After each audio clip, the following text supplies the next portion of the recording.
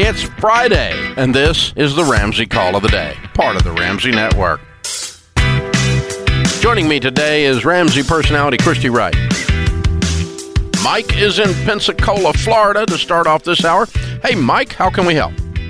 Hey, Dave and Christy, thanks for taking my call. How are y'all doing? Better than we deserve. What's up? Well, my wife and I are debt-free minus our house. We have an emergency fund. We're about to start investing in a 401k, and don't worry, we do not own Beanie Babies. So we're good. So I'm calling about our home. We're looking to relocate to a better school district and a safer neighborhood. And you know real estate, of course, and this market's crazy. I know nothing about it. So we're looking to see if we should sell now and buy later, being that we have the available funds for a down payment and we have the place to live in the interim for free. My father-in-law's house. He's being very generous. As far as future predictions, will the market go down later? Should we sell our house, go live with him, and then buy later? What are your thoughts on that? I do not think this is a bubble. Okay. And that would be the only way it would go down. I think the craziness will slow and the rate of increase in prices will slow, but I don't think this is a false bubble that's going to course correct, and the house prices in Pensacola, Florida are going to go down dramatically anytime in the next decade. Okay, what that means is if you buy and step out of the market, flooding the market, but yeah, what that means is as you step out of the market, every day you wait to get back in, the prices are going up for the rest of your life. So it's definitely not a good idea to sell now and buy later. It's a good idea to sell now and buy now. Sounds like it. Nothing wrong with that, because it's an even swap. You're going to get the benefit of the heated market on the sale, and you're going to have the problem of the heated market on the buy. So I'm curious about this, Dave, because we got some calls like this last week, and I was talking to you about this even off air. But are you thinking there's going to be any kind of dip? Because right now, like Nashville specifically, with these cash buyers coming from California, so it's so much, people are paying so much over appraisal and list price. You're not seeing that go down. You're thinking it's just going to level out and then keep going. I mean, I'm curious about this because we hear about this all the time. The only thing that dropped in 2008 is the first time in my 35 years of having a real estate license that prices across the nation went down. Mm-hmm. It's the only time I've ever seen it, was in 2008. Now, I've seen particular markets bubble up and pop, mm-hmm. and those have to do with particular things in those markets. But, Florida does not have any of those issues. I don't, for instance, I'll give you an example. I don't know what's going to happen in California because there's a mass exodus. Yeah. People are leaving.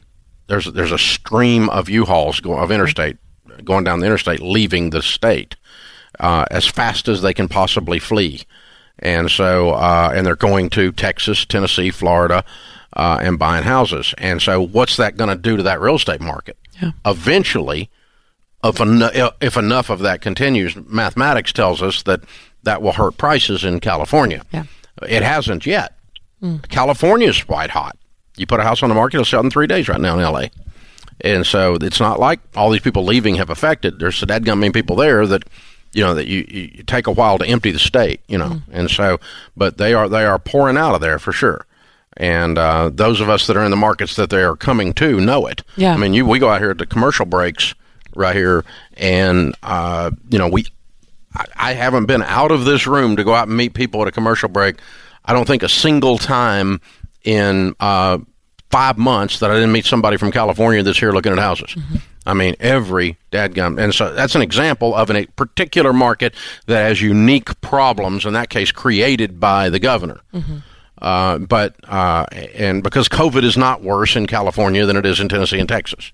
And so it's just absolute BS. But the bottom line is, and we've seen this before in other markets where, something unique happens. A manufacturing plant shuts down, and it was that labor base was a big part of that market. Then you can see that market correct. Mm-hmm. But overall, just because it's going up does not mean it's going to come down. Matter of fact, you have a hard time proving that.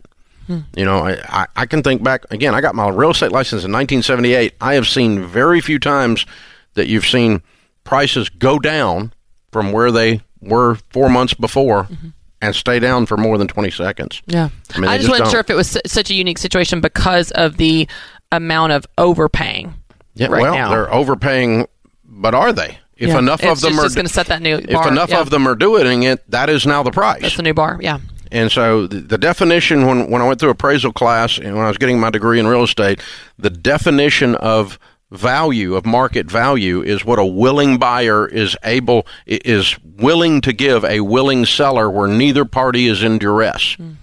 So, in other words, if you're buying a foreclosure, that's someone in duress. You wouldn't count that in an appraisal. Gotcha. But if two perfectly healthy situations and they're paying a whole lot, even more than asking price, then, you know, where we're getting multiple offers on a property and that kind of stuff, you know, we put it on the market, you get 30 offers in a weekend, those kinds of stories are happening all over, then that is the new value. So when people say, I'm not going to overpay for a house, they're not overpaying. That's the new... Well, I mean, you know, you're overpaying what it would have brought 2 months ago. Right. And you're overpaying what it would have brought Monday. Yeah. But by Tuesday? Yeah. I don't know. Yeah. Because these prices are being driven up by this supply. Yeah. Because what has happened is with the lumber shortage, it's driven the price of lumber up. The cost of new housing is going up. New housing is also harder to get out of the ground. And so we have an inventory problem. And so anytime there's a shortage of anything and there's more people chasing that thing than there is thing, that's a supply-demand curve from the 7th grade economics class. It drives price up. Yeah. That even works with Beanie Babies. You know? When too few people, I mean, when a big bunch of dollars are chasing too few things, then those things go up. Anything that has scarcity, in other words, you'd always see the price go up. And so what will happen is this market will calm down as the inventory gets rebuilt. As the lumber factories get to making lumber again at the same pace or an increased pace to offset this, and the prices come back, or they at least the lumber prices will come back down. That I do think, but that's not going to necessarily affect real estate values overall. So anyway, yes, I don't have any problem with you buying right now or selling right now, but I would do both of whatever you're going to do. Not get out of the market. Whatever you're going to do. I mean, it's I'm enjoying watching the real estate that I own go way up in value. It's just awesome. Yeah. kind of like it. So, you know, and that's the stuff. So, my goodness. But yeah, that's what I would do. I think it's time for you to move, sir. And I would buy when you move. Thanks for tuning in to the Ramsey Call of the Day. To check out all of our podcasts, just search Ramsey Network on Apple Podcasts, Spotify, or wherever you listen.